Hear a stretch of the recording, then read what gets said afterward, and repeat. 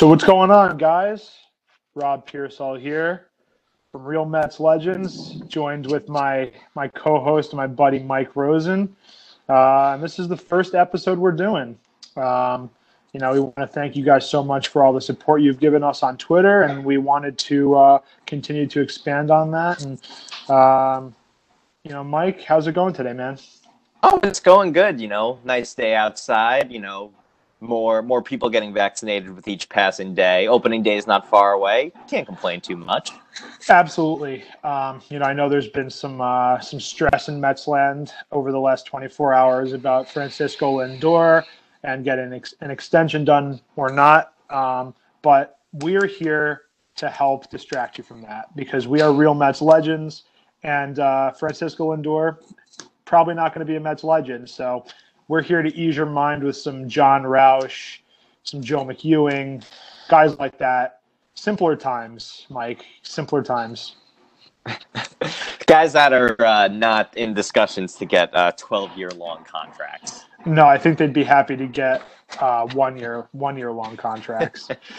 So Mike and I have been running this account together for a couple months now, and we've actually been friends though for about 5 years now, which is crazy.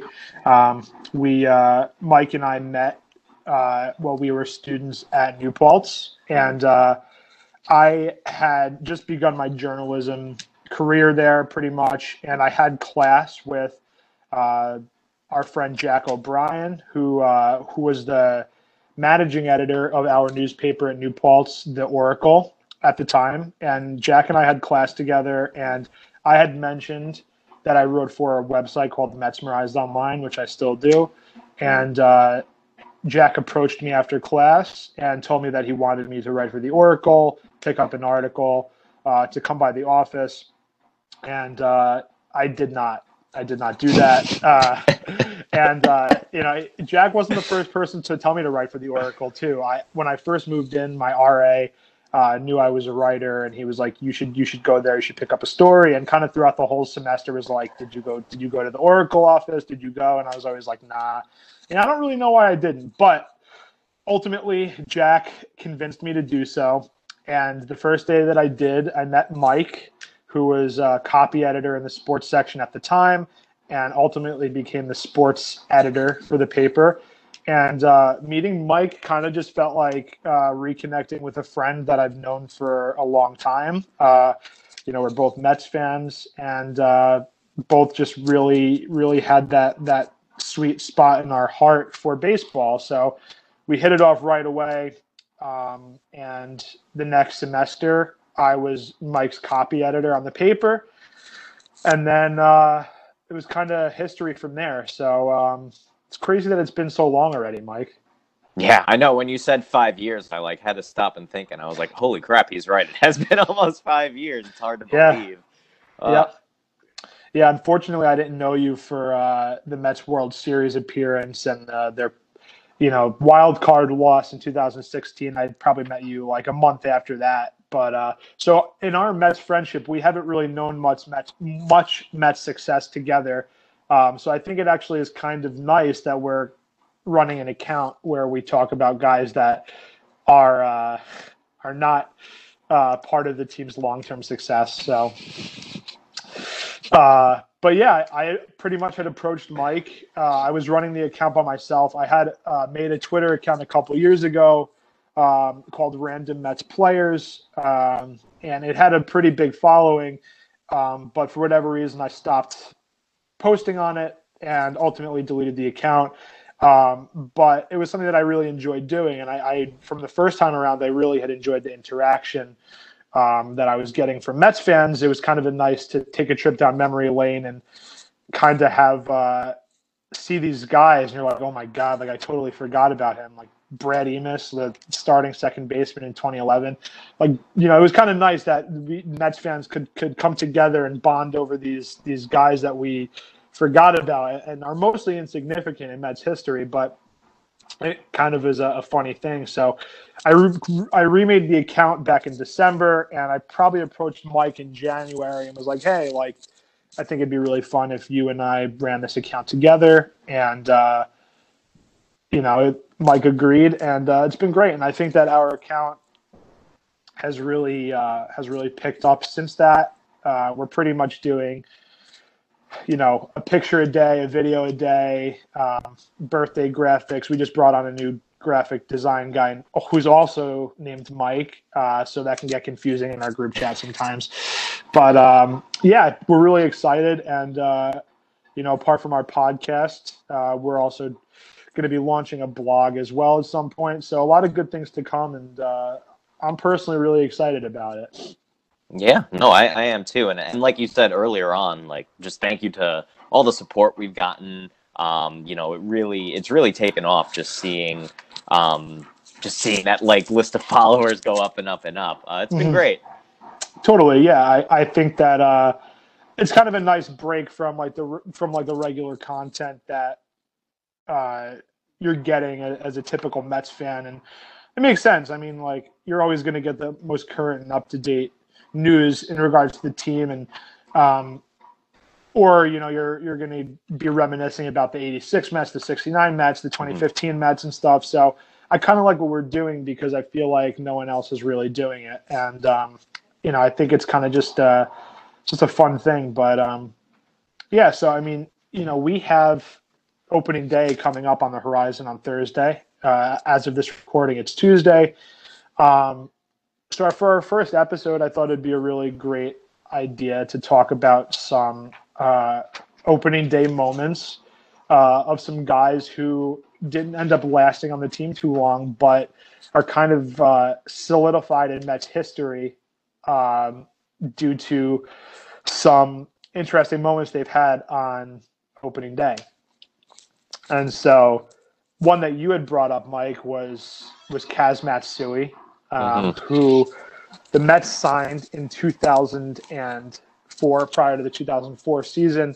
He had spent several years before that with the Cebu Lions in Japan, and he came with a lot of fanfare. He was a big international signing for them. The Yankees had success with Hideki Matsui, no relation there, of course. And the Mets were kind of at a weird place at that time in history. 2003, they were coming off a couple of rough campaigns. 2002, 2003 were some bad years in Mets history. They were not great. I think in 2002, even 2001, they had an okay season. But in 2002, Bobby Valentine was still their manager, and they still had some of those players from the 2000 Mets, but they weren't able to get it together. And a couple big guys that they acquired in the 2002, prior to the 2002 season, were Roberto Alomar from the Cleveland Indians and Mo Vaughn from the Los Angeles Angels. And or at that point, I think they were just the Anaheim Angels. And neither of those guys were good for the Mets at all. We had talked about early on when you joined Mets Legends about Roberto Alomar coming over to the Mets, and essentially the guy fell off the cliff once he got here. And I don't think Mets fans, especially Mets fans that are our age, realized how good Roberto Alomar really was before he joined the Mets. I mean, the guy's in the Hall of Fame. Yeah. And I think if you mention that name to Mets fans, you're going to get a visceral reaction because he was just so bad. And I think that was kind of like, I think it's kind of been a thing in Mets history where they get these guys and they come over and they just completely stink after being great for other teams. Bobby Bonilla, when he first came over to the Mets, was really good. His second stint with the team, as many Mets fans know, because they're still paying him to this day, he was bad. He was really bad. Obviously, the weird contract clause that they instituted with Bobby Bonilla ended up letting them sign Mike Hampton. Mike Hampton, leaving for Colorado, gave them a compensation pick that they used to sign David Wright.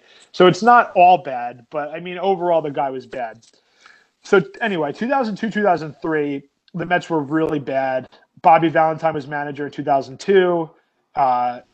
He departs after that season. 2003, they bring in Art Howe, who, as many people are familiar with, was the manager for the Oakland A's during their really historic season, the Moneyball era. Art Howe managed the Mets in 2003 and 2004, and he wasn't a great manager for the Mets. The Mets were bad.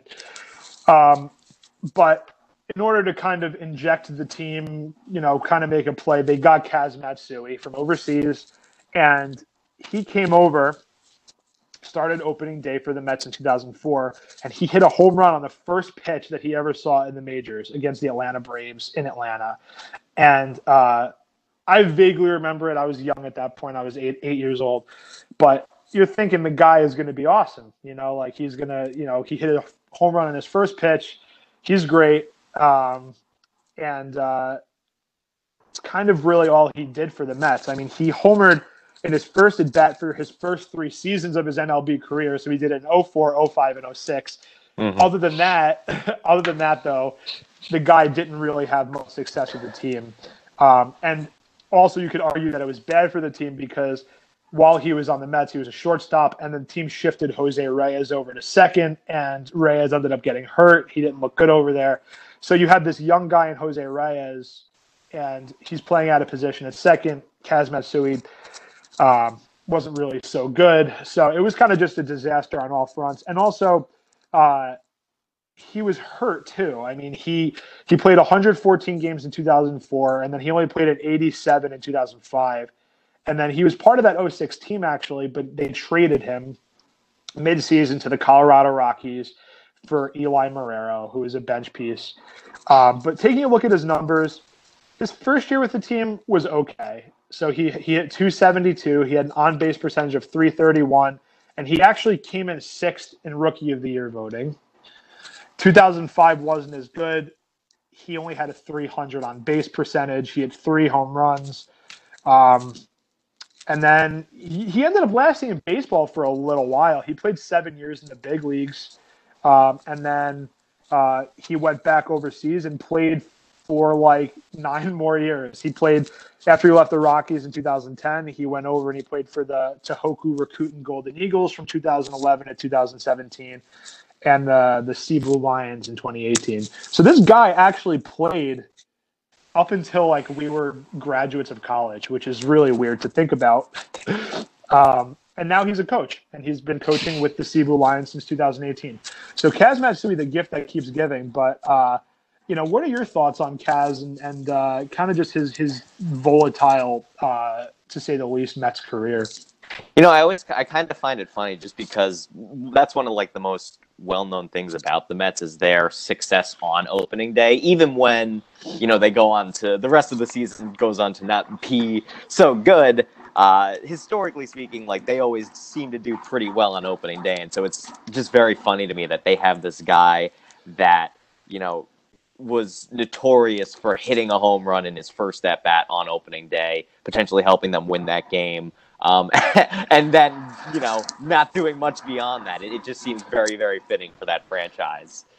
It's pretty funny. I actually I had a Kaz Matsui Mets shirt growing up, probably that I got in 2004. And I remember I was at like a barbecue with a family friend, and I was wearing the Matsui shirt, and this girl was like, Matsui, he's on the Yankees. Why are you wearing a Mets shirt? And I think I was like looking back, it's just pretty much. Pretty much. But you're right, Mike. I mean, the Mets on opening day are historically good. They're 39-20, 661 winning percentage. And they actually lost their first 8 opening days. The Mets, the 1969 Miracle Mets, lost their first opening day. They won a World Series before they won an opening day game. Yeah, which is crazy to think about. Since then, though, they're 39-12 on opening days. So, if there's anything that we could pretty much deduce from the Mets is that no matter how bad they are in a year, like you said, they probably are going to win on opening day. And I think that it's just kind of like this self-fulfilling thing for us because it gives us this optimism that the Mets are going to be good, and a lot of times they're not. But there's been a lot of moments on opening day from guys that come over here and they have really good opening days, and then they kind of just like fall by the wayside. And another one of those is Colin Cowgill, one of the best names in baseball, in my opinion. So Colin Cowgill is actually only 34 years old still. So he could still be playing, and he actually has played in so many organizations. So the Mets were his third organization. They acquired the guy on December 18th, 2012 from the Oakland Athletics for minor leaguer Jeffrey Marte.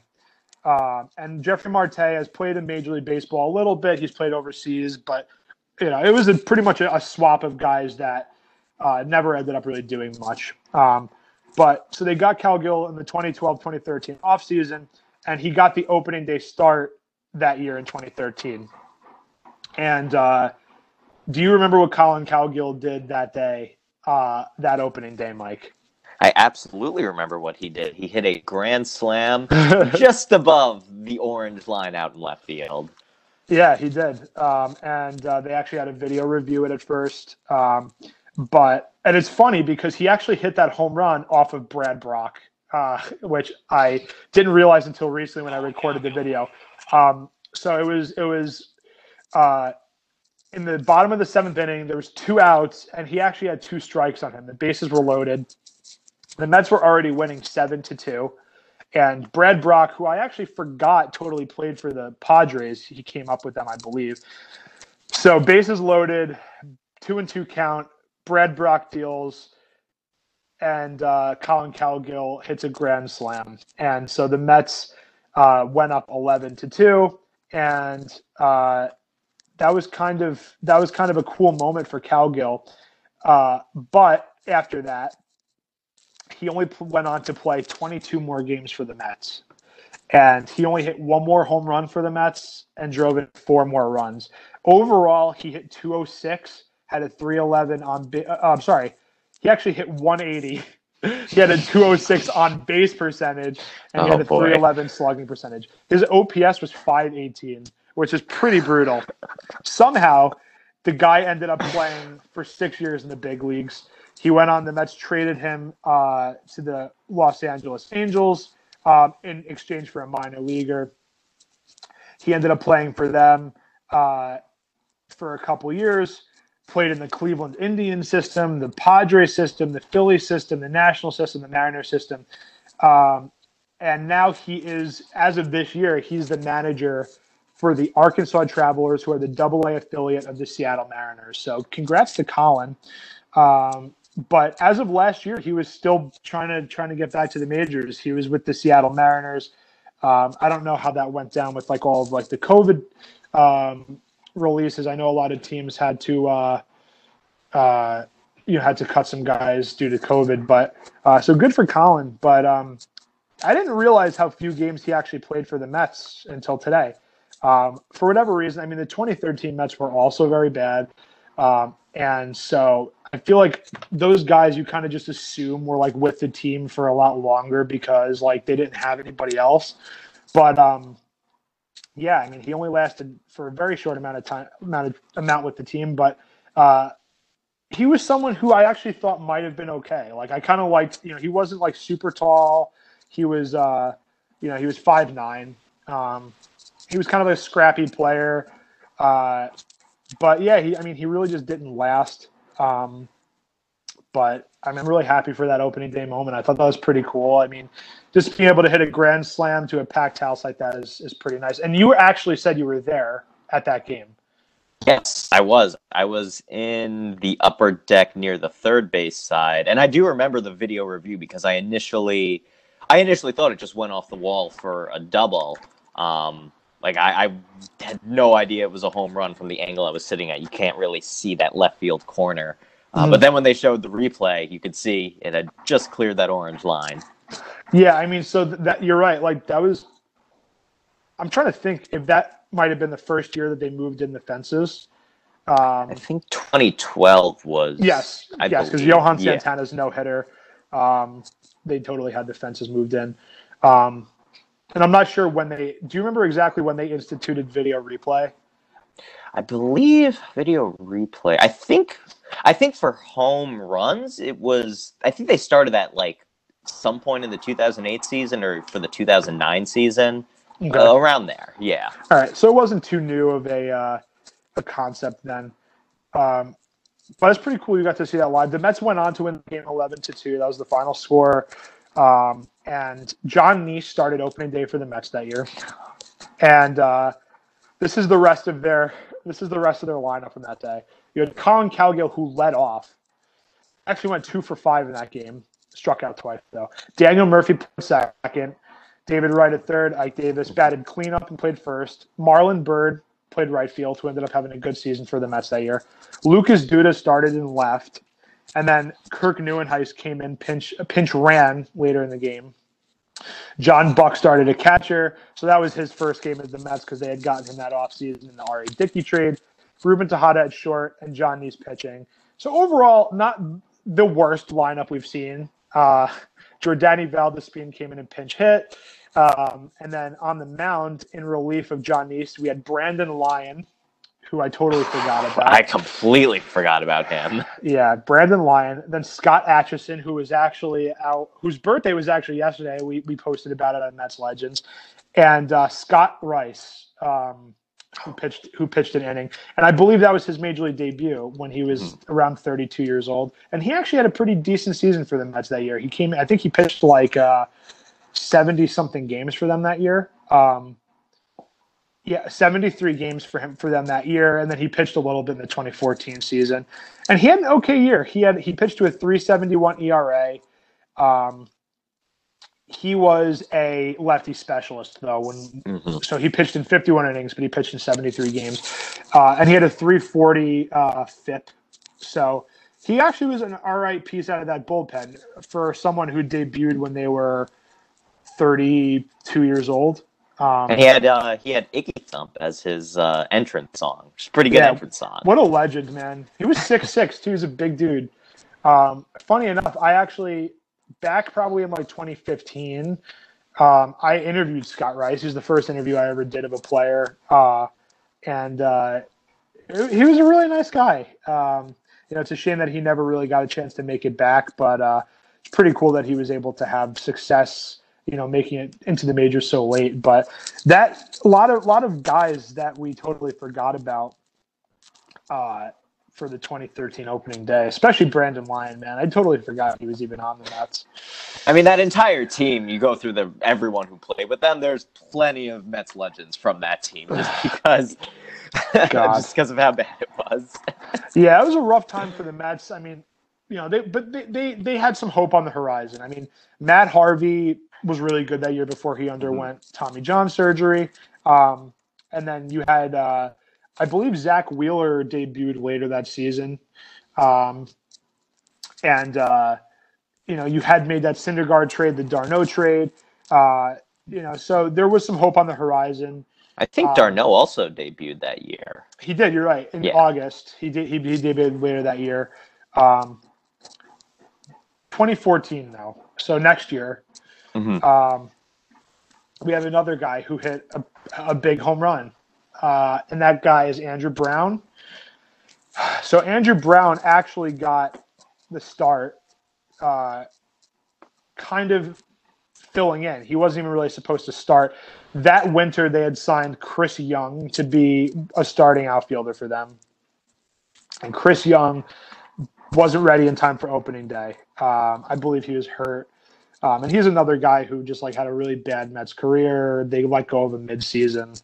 So he started in place of Chris Young, and he hit a 3-run home run against Steven Strasburg in the first inning of that game. And Andrew Brown is a guy who was a mid-round pick by the Cardinals in 2007. Bounced around a little bit. He was on the Cardinals in 2011, the Rockies in 2012, and then he was actually with the Mets in 2013, and he was called up to the majors on May 3rd in place of none other than Colin Cowgill. So there's a connection there, actually. Colin Cowgill was optioned to Vegas in May. Andrew Brown comes up and then has an opening day home run himself the next year. He played with the Mets the rest of that year, and he actually had another walk-off hit against the Arizona Diamondbacks that summer in an extra inning game. But overall, Andrew Brown, nothing too crazy to write home about. 227 hitter, 288 on base percentage in 2013, and then in 2014, 182 batting average, 245 on base in only 19 games. But it was a pretty cool home run, and to do it off Steven Strasburg, I remember actually I was not at that game, but you were as well. So take me through that a little bit, being at that game. I do remember that one. I don't quite remember as well as the Cowgill one. I remember it snowed that morning before the game, but it was cold. All the snow, yeah. Most opening days are, but it had cleared before in time for the game. They were able to play it. And I do remember at first initially thinking like it wasn't gone off the bat, just because Steven Strasburg's on the mound, Andrew Brown's at the plates. You're not expecting a 3-run homer there, but inevitably he did hit it there. I do remember also with Andrew Brown, he was doing an interview with SNY for like a segment with them, and I remember he was talking about.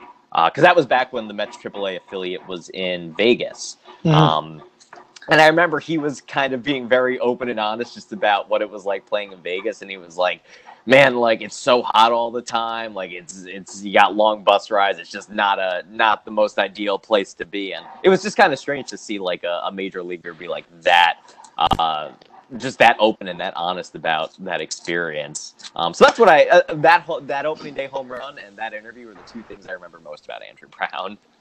I mean, yeah, that must have sucked. Quite simply, it's crazy that the Mets AAA affiliate was across the country. What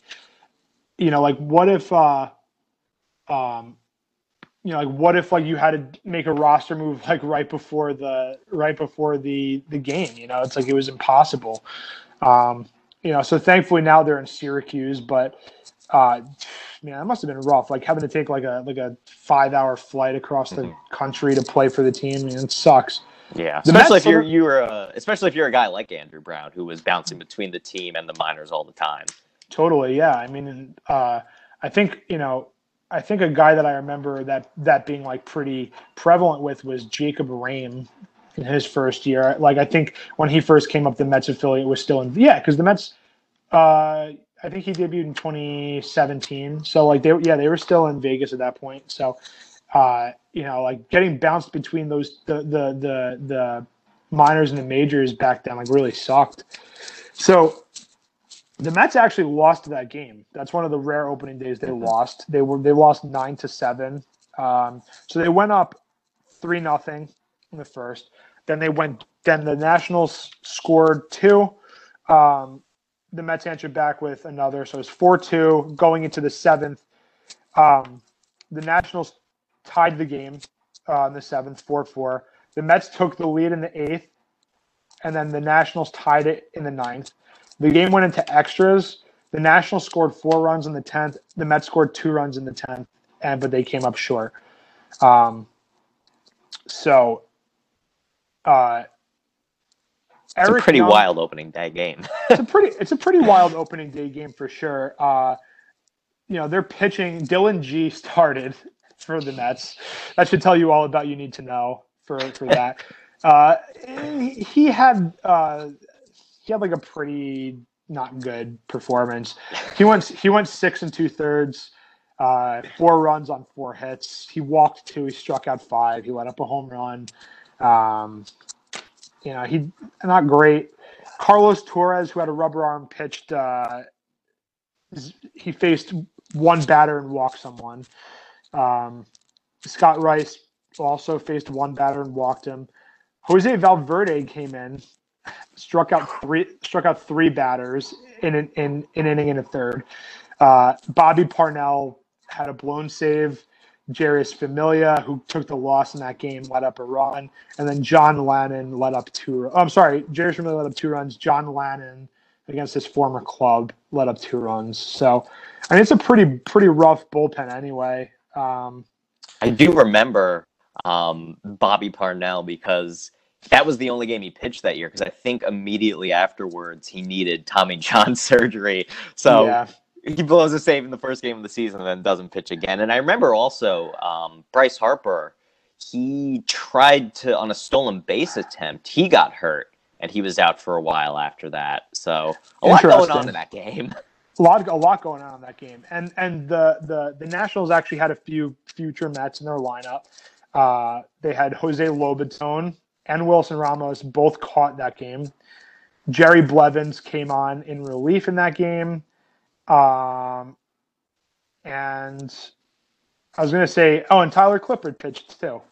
Danny Espinosa, who was a Mets farmhand, so a lot of guys sprinkled in there. The Mets lineup that day, not awful. You had Eric Young Jr., who actually started at second that game. Juan Lagares in center, David Wright at third, Curtis Granderson in right, and that was his first game as a Met. And I remember he struck out 3 times, and I'm pretty sure he got booed, on opening day. You could correct me, but I feel like that happened. I feel like it happened too at one point. I remember he got off to a pretty rough. His first season, he got off to a bit of a rough start. Mm-hmm. Yeah, I mean, I feel like maybe it wasn't opening day, but he's already getting booed kind of early on, and I feel like it was just Mets fans being like, oh, of course, we signed this guy to a 4-year deal, and he sucks, and And actually, Granderson ended up being a really terrific Met. He in 2015 led the team in wins above replacement. He was before they got Cespedes and before Murphy became Babe Ruth for a hot minute. Granderson was the most stable guy in that lineup. So it's kind of funny that he got booed, and he was such a class act too. Never spent a day on the disabled list during his time with the Mets, which is incredible. So yeah. Oh, go ahead. Oh, I was gonna say the thing with him was in that 2015 season, because obviously pitching was not the issue, offense was the issue, and you had a bunch of games where Granderson would hit a leadoff homer, and it was all right, that's all the runs you're getting, you better make it work. Yep, those were some rough days, man. I mean, the Mets got no hit twice in 2015. Later in the season was against Max Scherzer, and the Mets were already pretty much in the playoffs, or I think they were already had clinched, so it didn't really matter. But they got a no hit by Chris Heston of the Giants, and I'm sure all Giants legend Chris Heston. I was actually at that game. It was pretty bad. I think the Mets had a couple walks, maybe a hit by pitch, but it was brutal. It was just it got to the point where it was the 7th inning, and you're the Mets they're not getting a hit today. I think Anthony Recker hit cleanup that day. It was bad, but. Just looking at this lineup, it's just you see these guys, and you're just this is bad. It was just such a rough year. You had Omar Quintanilla come in as a pinch hitter. John Lannon, like I said, who I don't even think lasted into the summer that year. And I liked Eric Young too, but he wasn't a guy that was gonna give you anything more than some speed. Mm-hmm. So rare opening day loss for the Mets. And hopefully this year the lineup's going to look a lot better than this, and hopefully they come away with a win. They're also playing against the Nationals coming up this Thursday. But just to get off the opening day topic a little bit, I wanted to bring up a Mets prospect from about 20 years ago. So, Mike, you and I have talked about this a little bit, but the Mets had a prospect at the turn of the century named Brian Cole. And Brian Cole, he was a guy who I think the Mets organization really had big hopes for. And he was a rather small guy, actually. He wasn't really a stocky guy by any means. You hear a lot of people talk about him, and he kind of fooled a lot of people because he had a lot of power at the dish. And so I think a lot of pitchers kind of slept on him in some respects, but he actually had a lot of pop in his bat. And so he was 5'9", he was 168 pounds. So he was a kind of Colin Cowgill-esque looking guy. Born in Meridian, Mississippi in 1978. He was drafted by the Mets in the 18th round of the '98 draft, and he kind of surprised some guys. That year, he played in 58 games. In rookie ball, he had 298, had a 315 on base percentage. And then he spent the 1999 season where he really broke out with the Capital City Bombers of Class A.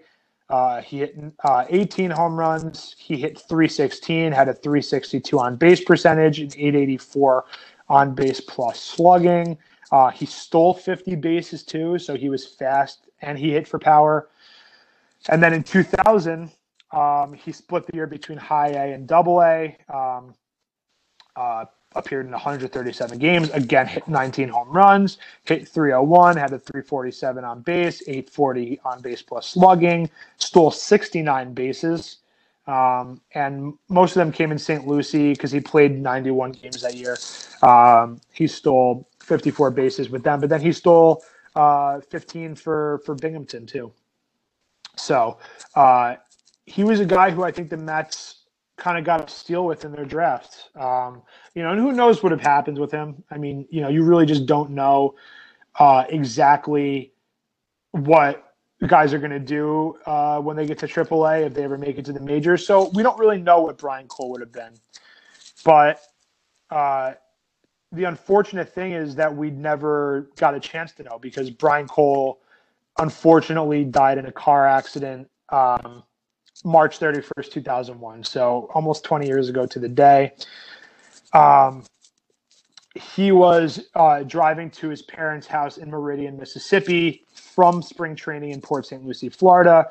And he lost control of his car, rolled off the road, flipped over, and he wasn't wearing a seatbelt, unfortunately, and he was ejected from the car.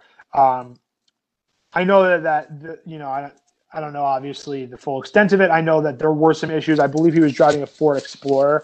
And there was some issues with those Ford Explorers where the seatbelts were defective. So it could have honestly just unbuckled him, and that's what happened. But his family actually won a lawsuit against Ford in 2010, $131 million lawsuit that they filed, claiming that the car that he was driving was defective and unreasonably dangerous for the uses for which it was marketed, because the vehicle had an unreasonable tendency to roll when used as Ford marketed it to be used as a station wagon replacement, and that the vehicle is also defective and unreasonably dangerous from an occupant protection or crashworthiness standpoint because the safety belt failed to remain locked and permitted Brian to be thrown from the car and killed. So there were definitely some issues with the car itself. And, Brian was such a young guy. He was 22 when he died. He probably would have started the season in Binghamton, if not AAA. I believe they were playing in Tidewater or Norfolk at that point. And this is 2001. So in the pipeline, you also have David Wright. Mm-hmm. You also have Jose Reyes, who debuted in the next couple of years. You have Scott Kazmir as well, who was ultimately traded to the Tampa Bay Rays. Mm-hmm. So you had a lot of these young guys who were exciting and were probably going to debut in the next few years. Kazmir, was drafted in 2002. But when you think of it, you had, over a span of 4 years, you had these guys in the pipeline who would have been key contributors to, they went on and they went to the NLCS in 2006. So, you have to think, if Cole continued doing what he was doing in the minors, he would have been coming up probably around the same time as Reyes, Wright, Scott Kazmir, and those guys would have been the young nucleus on those teams, along with, perhaps Carlos Beltran, if they still got him at that point, Pedro Martinez, Cliff Floyd, and Carlos Delgado. Scott Kazmir would have really solidified that rotation that had some injuries. Brian Cole would have given them a nice 1-2 punch at the top of the order with Reyes. So it really is a tragic story. And I think a lot of Mets fans, especially around our age, probably don't know about Brian Cole because this happened when we were really young. But it's really a sad thing. And I think that since I found out about it, I've been really fascinated on the Brian Cole story, just because he was so young, and it's such a tragic thing. And we just never got to see what he was truly capable of. And also just from like a human perspective, like having such a young man be taken away from the earth so prematurely. Yeah. Yeah, I remember you were the one that taught me a lot about him, because like you said, like Mets fans our age probably don't remember it. We were very young at the time. And so I'd always known about it, that there was this prospect named Brian Cole who had suddenly passed away. But I didn't know that I wasn't aware of his prowess as a prospect, that he was, just starting to really show his potential and what he can do. And when doing some research beforehand, just looking at him, I saw like in junior college, he had a season where in 60 games, he hit like 27 home runs, something crazy like that. And so, just like you said, just a young guy, a very talented baseball player, and just a really, really tragic loss. Mm-hmm. It's really sad, and really devastating for anybody, for his family, for the Mets organization, for his teammates, for his competitors. And I actually have an article up here. This is a great article. I think anybody listening to this should read. It was published in Sports Illustrated, and it's called "The Best Player You Never Saw." It was published in 2013. It's an awesome immersive article on Brian Cole's upbringing as a teenager, and then kind of his college journeys, him getting drafted, him coming up. It's really great. So I just wanted to read a little bit of an excerpt from here. So this is from the article, and it says, Cole played outfield in the Mets system from 98 to 2000. He hit .306 with 42 home runs, 90 doubles, 193 RBIs, and 135 stolen bases.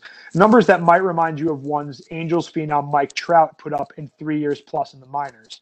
Except that Cole had a lot more homers, doubles, and RBIs, and was 50 pounds lighter and 5 inches shorter than last year's American League Rookie of the Year. Have you seen him play? Asks Albert Pujols, as if that's the first question in any discussion of Cole. The Angels slugger played with Cole in the Arizona Fall League as a Cardinals minor leaguer in 2000 before he went on to win 3 National League MVP awards. You'd think, man, this is just a little guy, Pujols says, and then you are amazed by his power, driving the ball into both gaps and then standing on third like it was nothing. Finally, Pujols asks, have you talked to Heath Bell? I collect bats, says Bell, the Diamondbacks reliever and 3-time All-Star, and I have only one that's unsigned because Brian never got to sign it. When guests in Bell's home see the strange name branded on his prized bat but no signature, Bell says, I sit them down and tell them about the best ball player I've ever seen. The first thing I think of is the one he hit off the scoreboard against me in Columbus, Georgia, says Sabathia, who was otherwise dominant, on July 23rd, 1999, the second time he pitched to Cole. The big lefty allowed 3 hits and struck out 7 in 6 innings, but Cole's blast is what he remembers from that night. It was quote-unquote terrifying, according to a scout who saw it, and is still the subject of whispers among players who were there. He was a player we were going to build around as an organization, former Mets general manager Jim Duquette testified in a Mississippi courtroom in August 2010. We were planning on David Wright at third base, Jose Reyes at short, and Brian Cole in the outfield. We were hoping that somewhere around 2002, he would be on the scene as a rookie in the major leagues. So, it's sad. I mean, it's sad to hear those things, especially the Heath Bell thing with the bat. I mean, it's so devastating, that he was taken away from the game at such a young age.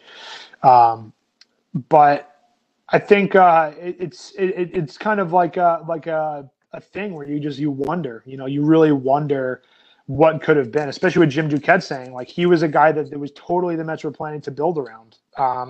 He might have come up, like you said, in 2002. He probably would have come up later in that season. And 2003 Reyes came up, 04 Wright came up. And that's your nucleus of guys, your homegrown guy. And that's, that's Reyes and Wright alone are 2 of the best homegrown guys the Mets have ever had. Brian Cole, Wright, and Reyes could have been one of the best in-house nucleuses the team ever would have had. So yeah, it's definitely sad. But I felt the need to bring up Brian Cole on the anniversary because, as sad as it is, I think that it